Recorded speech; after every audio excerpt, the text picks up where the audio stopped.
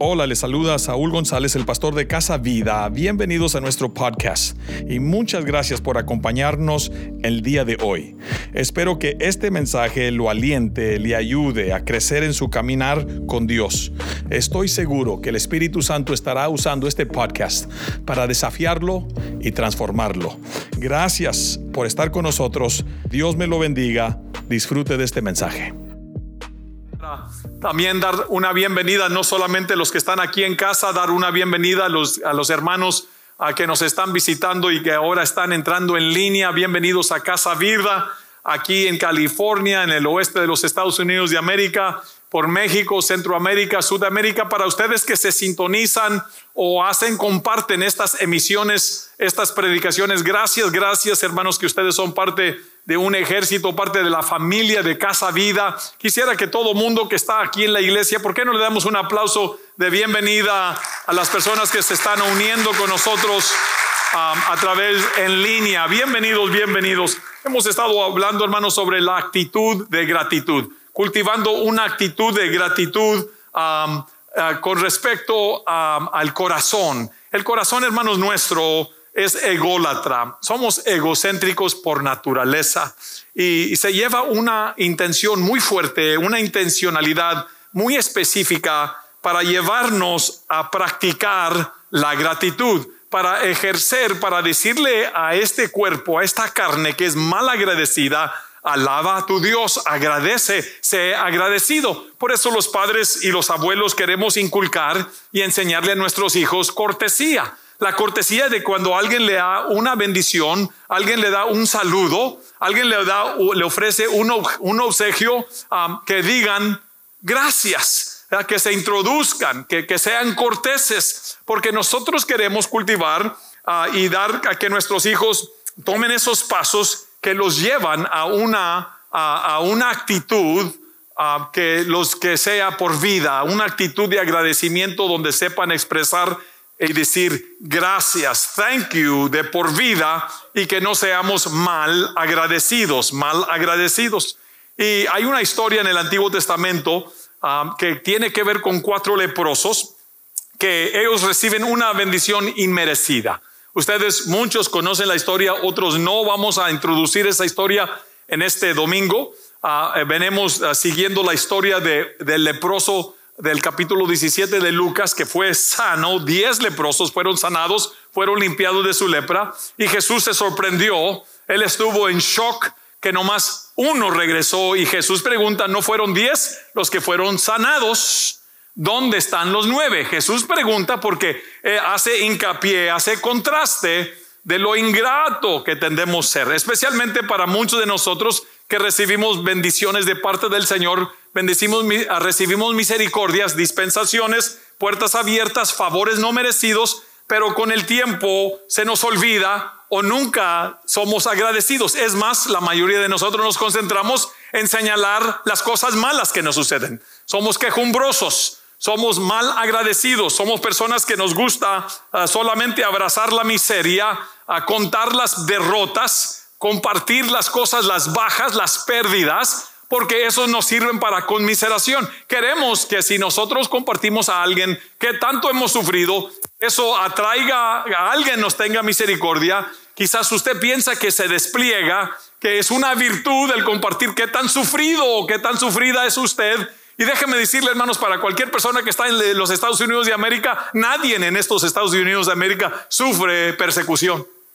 ¿Verdad? Por la gracia de Dios, nadie estamos en la miseria, en hambruna, en quebrantamiento, ¿verdad? Como mendigando en las calles. Por la gracia de Dios, ¿cuántos dicen amén?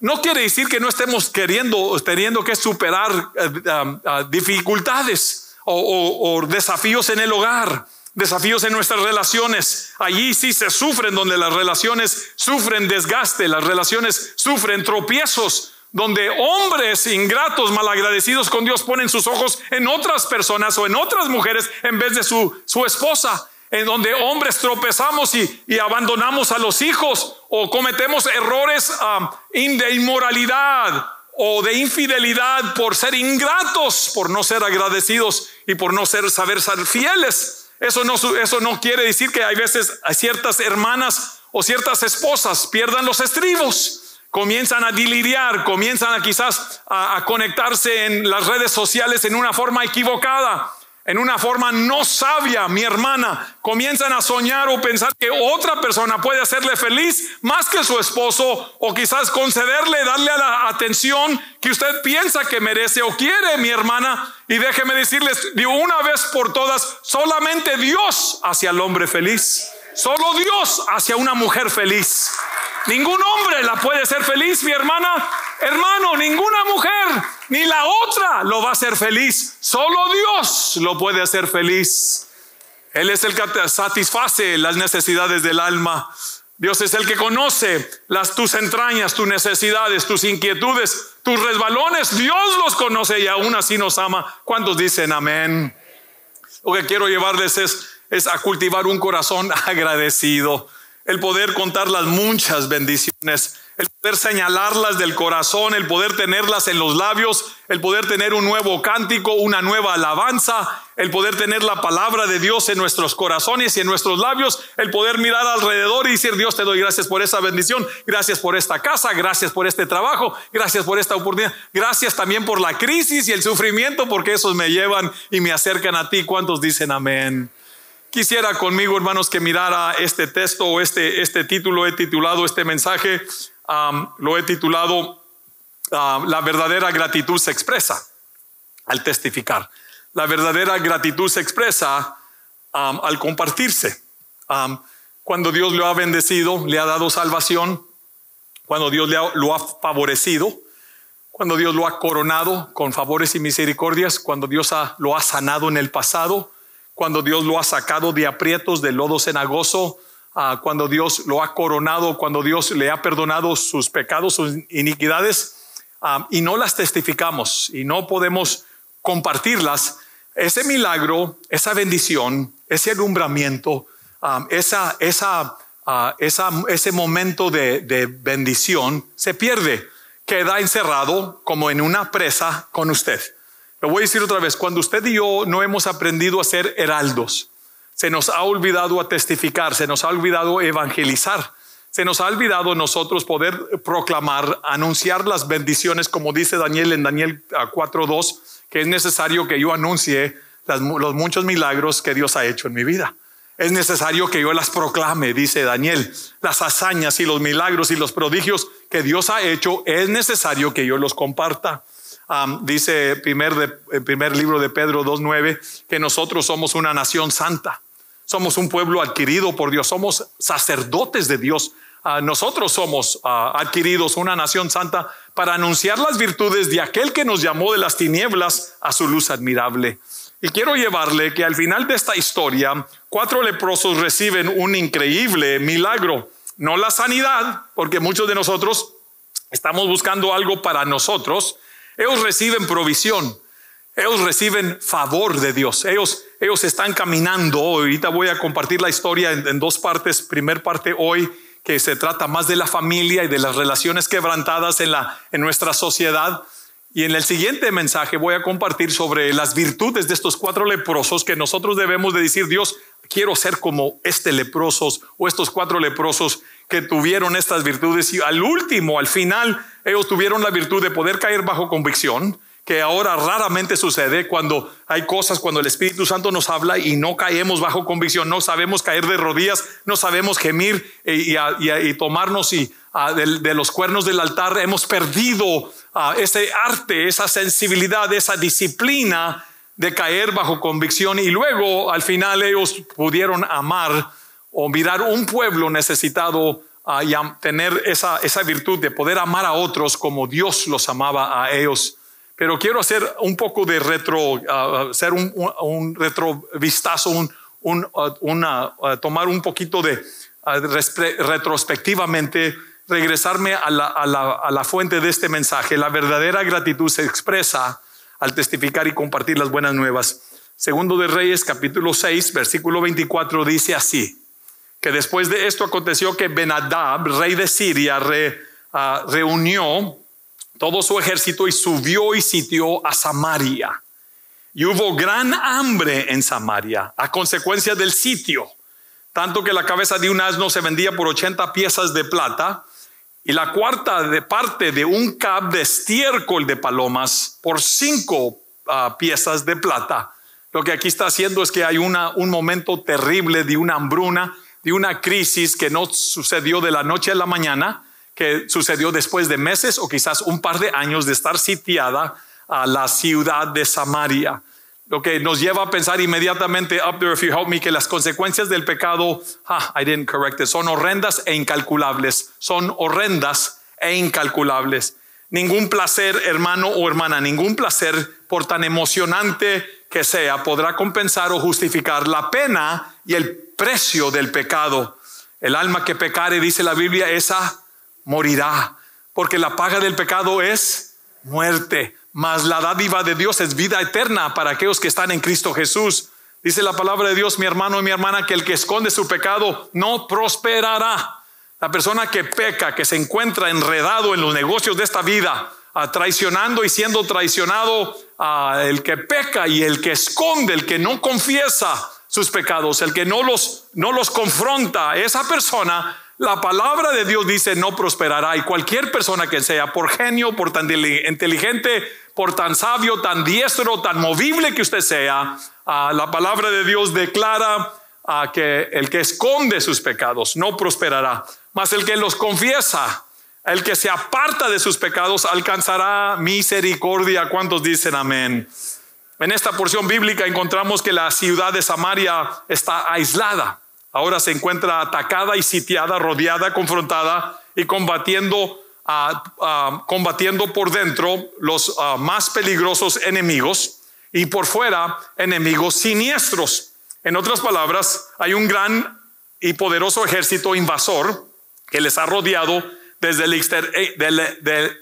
exterior, mientras y simultáneamente hay enemigos por dentro que los están carcomiendo, los están destruyendo por dentro. Como para el creyente es como puede ser el pecado no confesado. Yo sé que algunos de nosotros el diablo es nuestro enemigo, quizás tenemos personas que no nos quieren, no nos aman y hay enemigos por fuera. Pero para la mayoría del creyente el pecado escondido, no confesado, o la indiferencia hacia las cosas de Dios, o la desobediencia a lo que usted conoce ser la palabra de Dios, o la apatía que viene y lo arrastra para perder el ánimo, para perder el fuego, el filo, el conformismo, la idolatría, la apostasía, son pecados o son cosas que por dentro son más destructivas que los enemigos que nosotros tenemos por fuera. ¿Cuántos dicen amén? Quisiera preguntarle cuál condición es la más mortal. ¿Y cuál enemigo es el más peligroso o el más letal? ¿El enemigo que nos acecha por fuera o los enemigos que tenemos por dentro del alma o dentro de la familia o dentro de nuestras relaciones?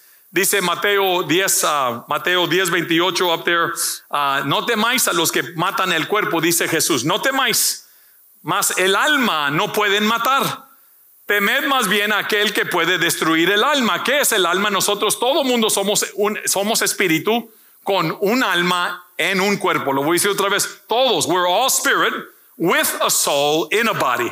So it's really important that you understand what Jesus is saying. Lo que Jesús está diciendo, témele, toma precauciones, levanta tus defensas para aquel enemigo que viene y destruye el alma. El alma es el intelecto y las emociones. El intelecto es that middle ground entre el espíritu y el cuerpo. Hay el intelecto y las emociones. Muchas bellas hermanas, lindas mamás o abuelas son carcomidas, destruidas por emociones que les traicionan. El de la depresión, la tristeza, el ser quejumbrosas, el ser fastidiosas, el ser nerviosas. Mis hermanas amadas, gracias. Gracias. Ustedes saben que yo les amo. Yo también tuve madre. Thank you. Thank you. Thank you. Lo que quiero decirles es, hermanos, el alma, ¿verdad? La tentación, la lujuria de los ojos, la lujuria de esta carne, la vanidad de la vida, mi hermano. Temerle a aquel que destruye el alma, los pensamientos, los sentimientos, viene y carcome y te hace menos hombre, te hace menos padre, te hace menos siervo o sierva de Dios. ¿Cuántos dicen amén? temerle al diablo, al enemigo que puede destruir el alma y luego el cuerpo en el infierno. ¿Cuántos dicen amén? En esta historia los sirios son un tipo del enemigo que viene y ataca por fuera. Y Samaria es un tipo del enemigo que nos tiene arrastrados y atrapados por dentro. El diablo está resuelto y se ha comprometido a la destrucción de nosotros, el pueblo de Dios. Y el diablo y sus huestes suelen y acostumbran emplear varios métodos y estrategias y tácticas dedicadas a la destrucción del creyente, de la familia, del matrimonio, de los hijos, de la iglesia, haciendo el uso peor de un tipo de guerra estratégica, de estrategia militar que se llama sitio. El sitio en inglés se llama siege. Cuando un pueblo que está bien amurallado es atacado no con saetas, no con espadas, sino simplemente rodeado.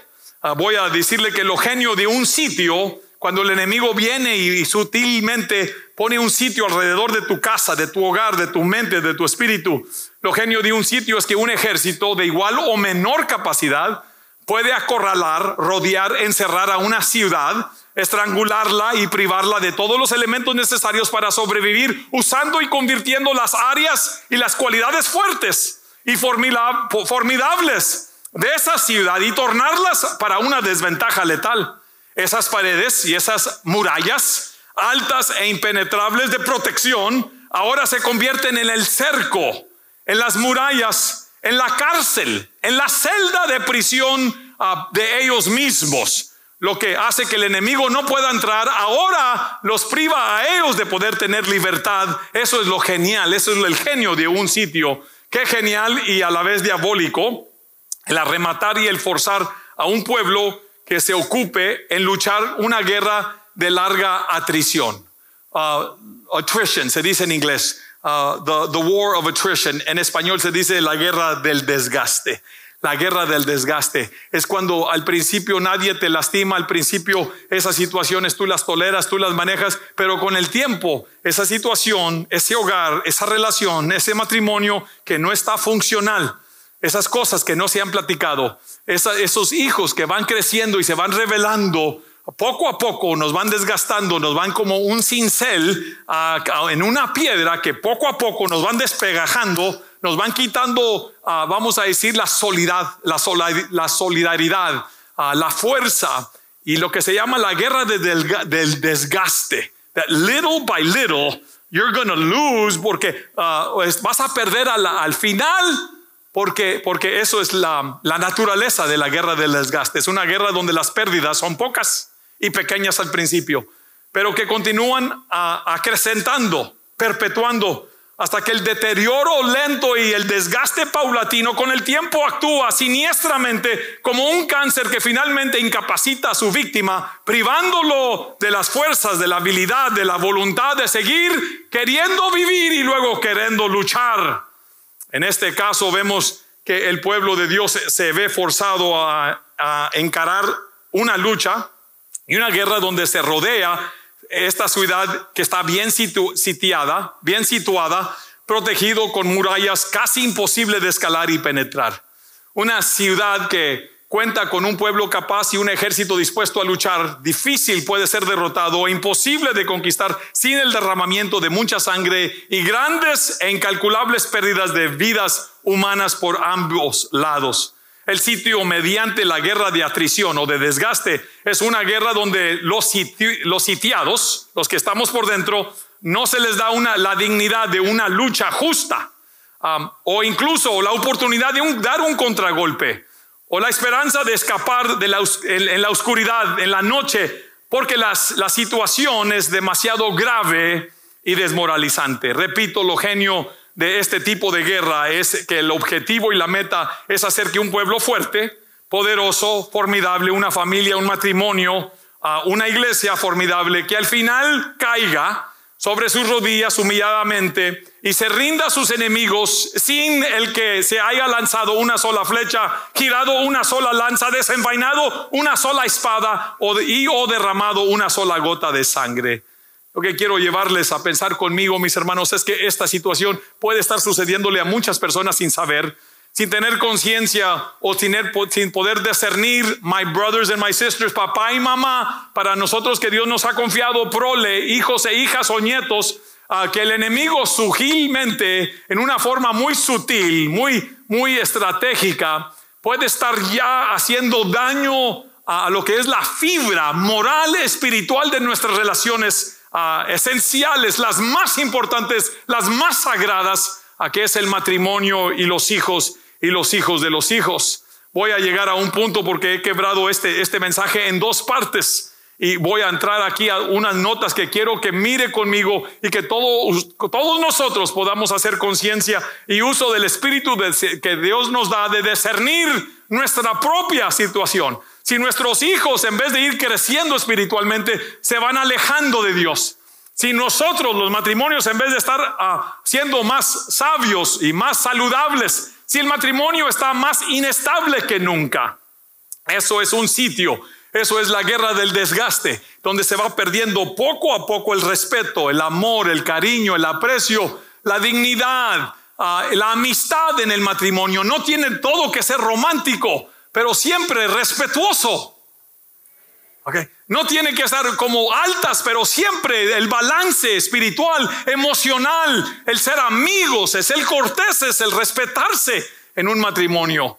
Peor aún, una guerra en contra de una ciudad sitiada es el principio donde la misma ciudad misma es sigilosamente sorprendida y es llevada poco a poco. Mire, el resultado es mire, que entre tanto que sus habitantes, la idea, ¿verdad? La idea principal, voy a repetirlo, yo creo que ya recibieron el punto, pero la verdad es que esta ciudad o este hogar es poco a poco estrangulado hasta acabarse las provisiones, el ánimo, el poder, las ideas. Ya no hay lucha, ya se venció, ya se rindió ese matrimonio, ese hogar, y los recursos y las fuerzas ya no hay para seguir luchando. Y finalmente, cuando una iglesia está sitiada, un pueblo, una ciudad, una familia, un hogar, un matrimonio está sitiada, finalmente sufren una muerte lenta, agonizante, desmoralizadora, donde el moral se va por el suelo. La esposa ya no quiere nada que ver con el esposo,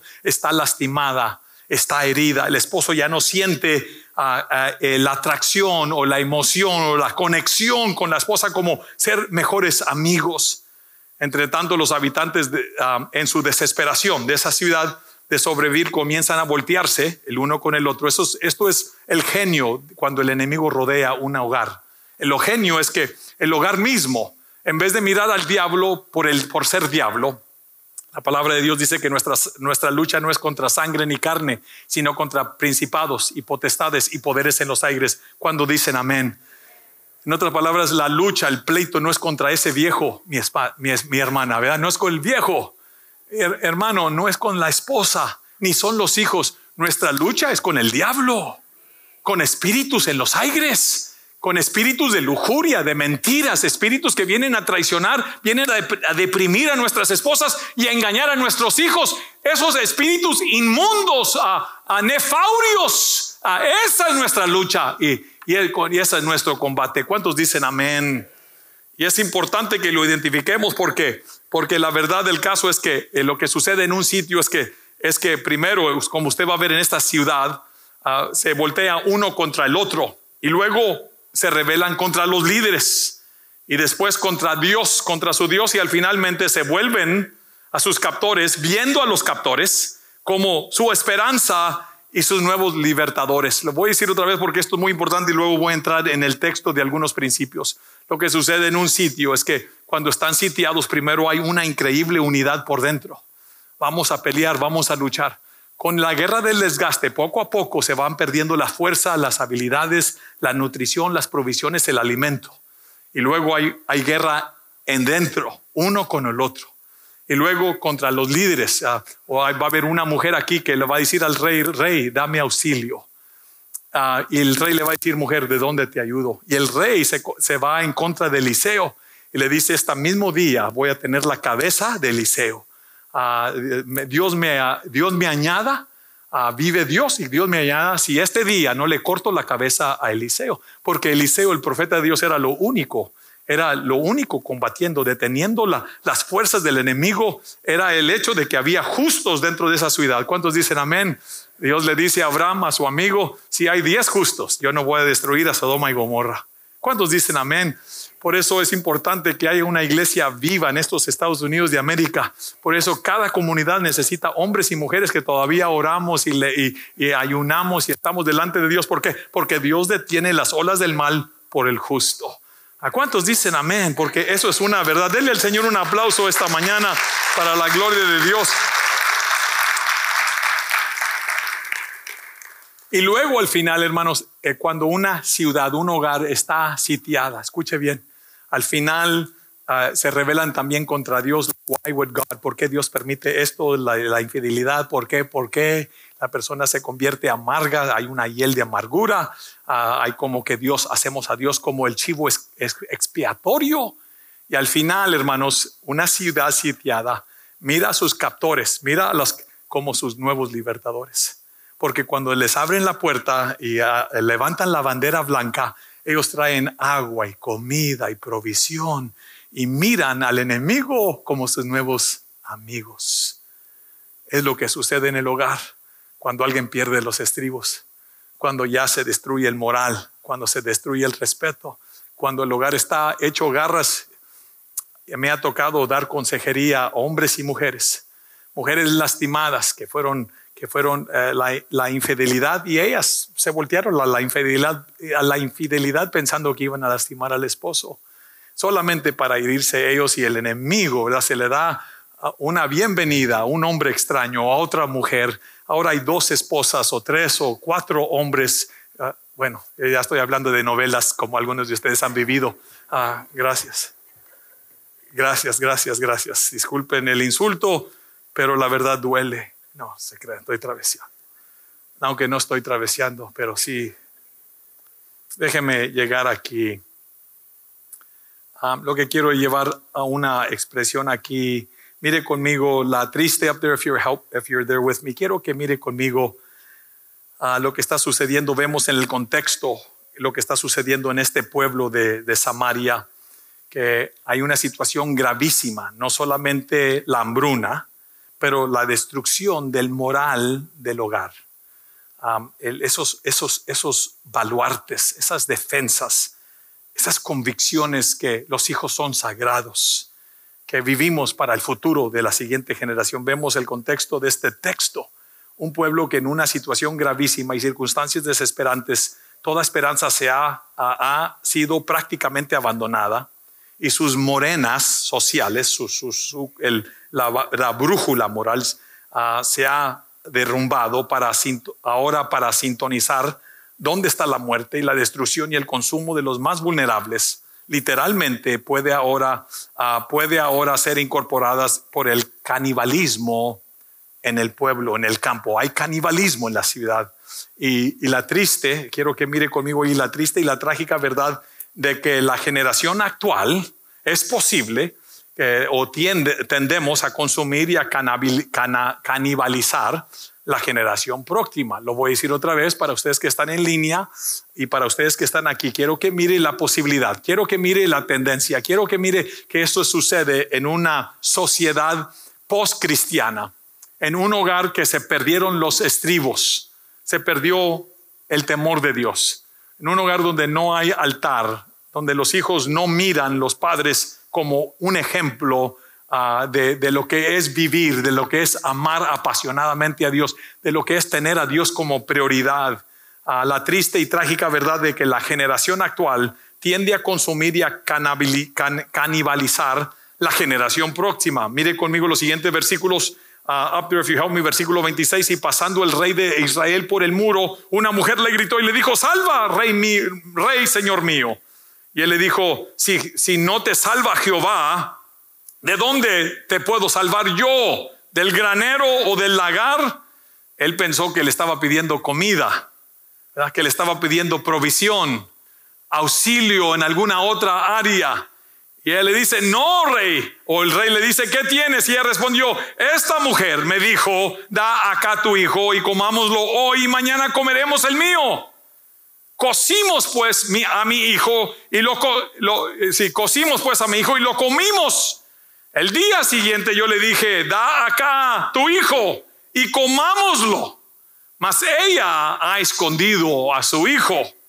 Cuando el rey oyó las palabras de aquella mujer, rasgó sus vestidos y pasó así por el muro, y el pueblo se dio cuenta que tenía cilicio o un costal que rascaba y sangretaba su piel por dentro. Por fuera el rey estaba vestido de gala o como las ropas del rey, pero por dentro el rey estaba diciendo a Dios, ya no puedo, ya no sé qué hacer como líder, estoy a mis últimas. Y luego la noticia de que ahora hay canibalismo en el campo es cuando unos se comen a los otros. Cuando un hermano se traga al otro, ¿verdad?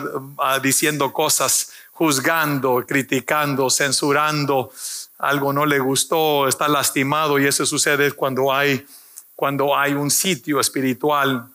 Y luego la generación presente, sin saber, sin querer, comenzamos a consumir, a tragarnos, a menosgastar.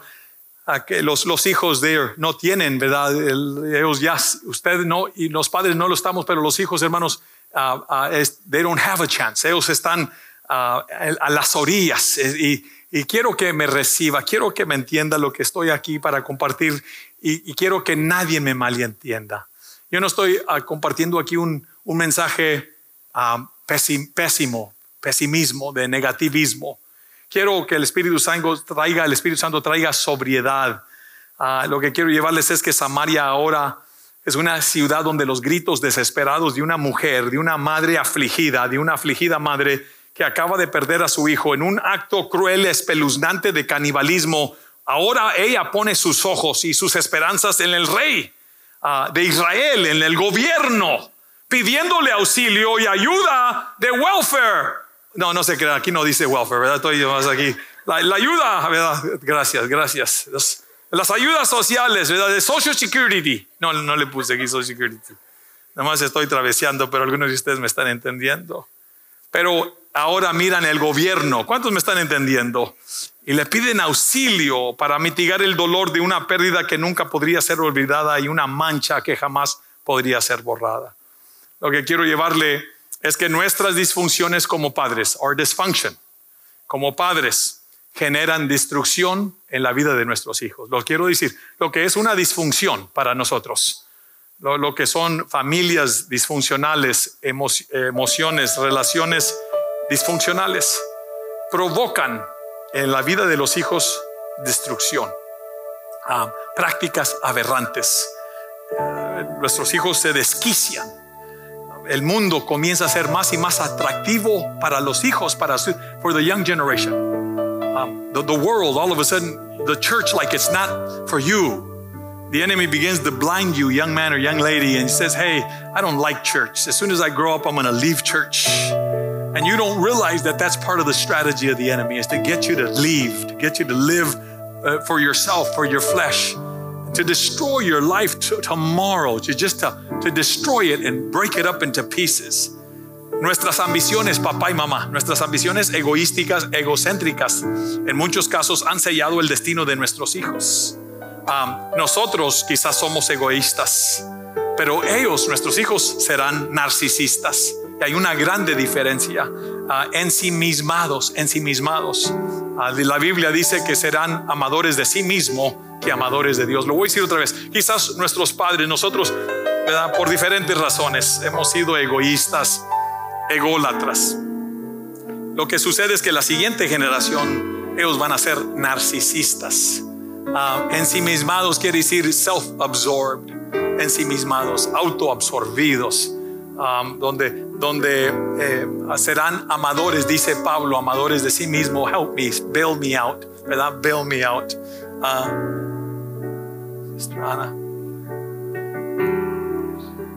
La mayoría de nuestros hijos no tienen hambre, no tienen sus propias relaciones con Dios. Quizás las tienen a través porque respetan al papá y la mamá, y quizás vienen en un día de padre o de madre.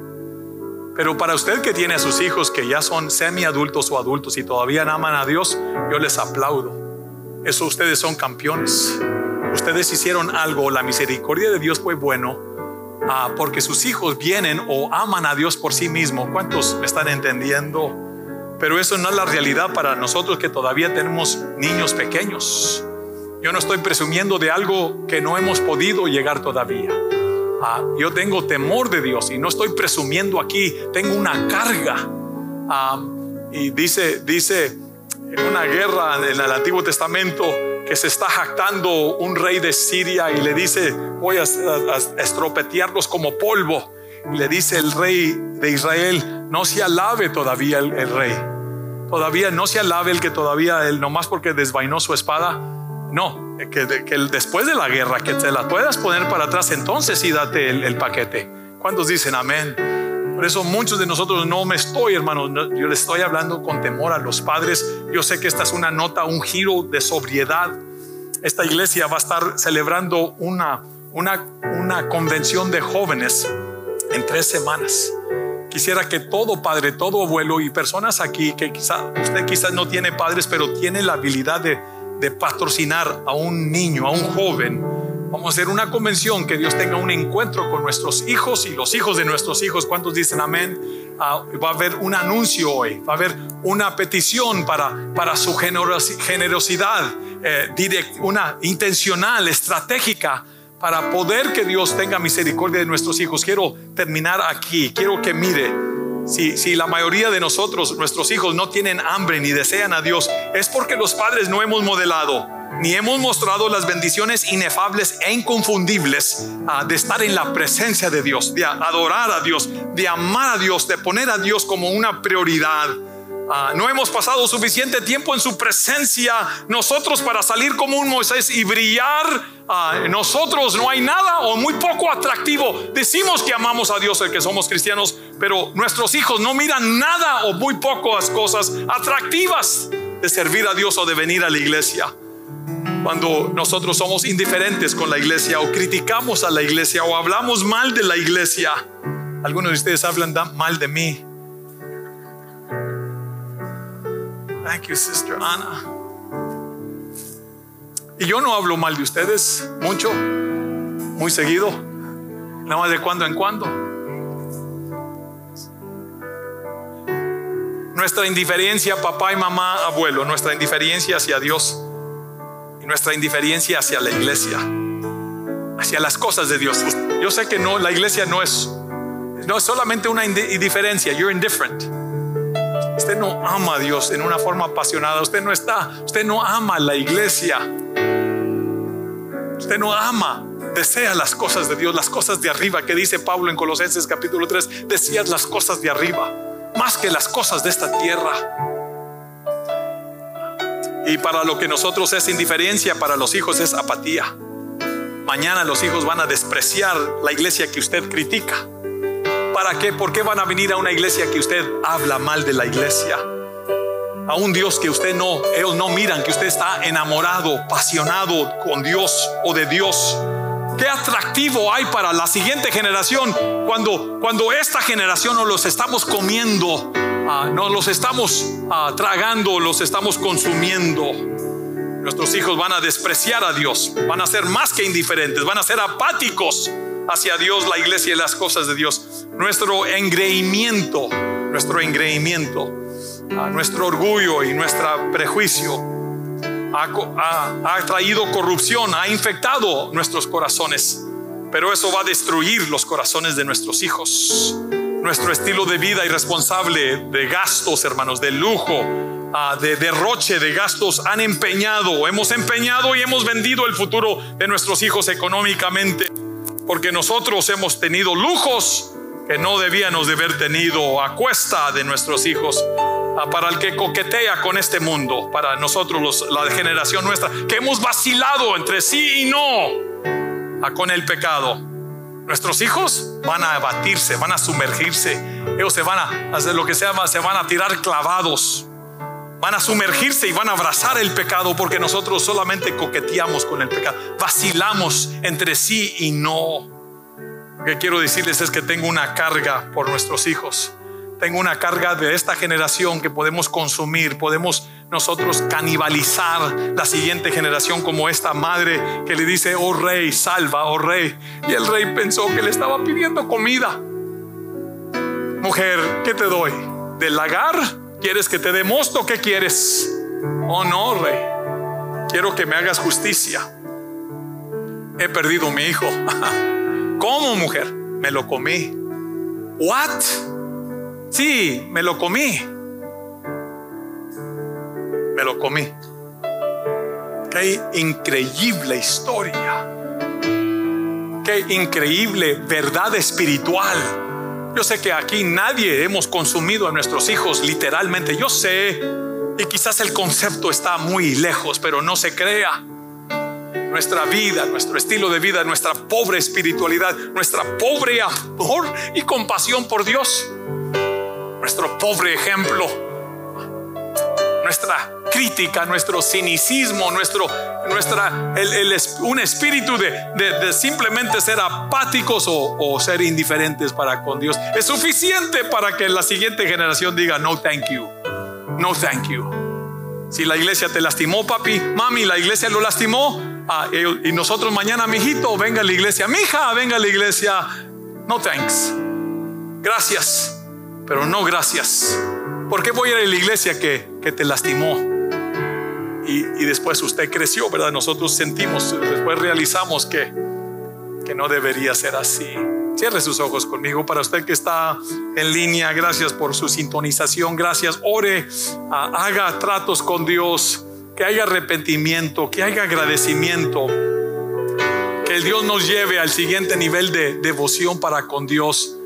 Que nosotros no seamos la generación que nos consumamos la siguiente generación. Le bendigo. Para usted que está en línea, ore por nosotros. Si siente contribuir, hágalo. Esa contribución hace mucha diferencia y estaremos mirándonos aquí en la siguiente emisión. Dios me los bendiga. Les amamos. Muchas gracias por acompañarnos en el podcast de Casa Vida. Espero que este mensaje lo haya inspirado, animado, ayudado a crecer más cerca de Dios. Si desea ser parte de lo que estamos haciendo, de lo que Dios está haciendo en Casa Vida, visite nuestra página de internet lifehousechurch.com, lifehousechurch.com, para más información. O considere suscribirte, a compartir este mensaje, este podcast con tus amigos y familiares. Gracias por unirte con nosotros en esta jornada de guiar a personas a conocer a Dios, crecer juntos y compartir a todos. Estoy seguro que juntos haremos una diferencia. Dios te bendiga.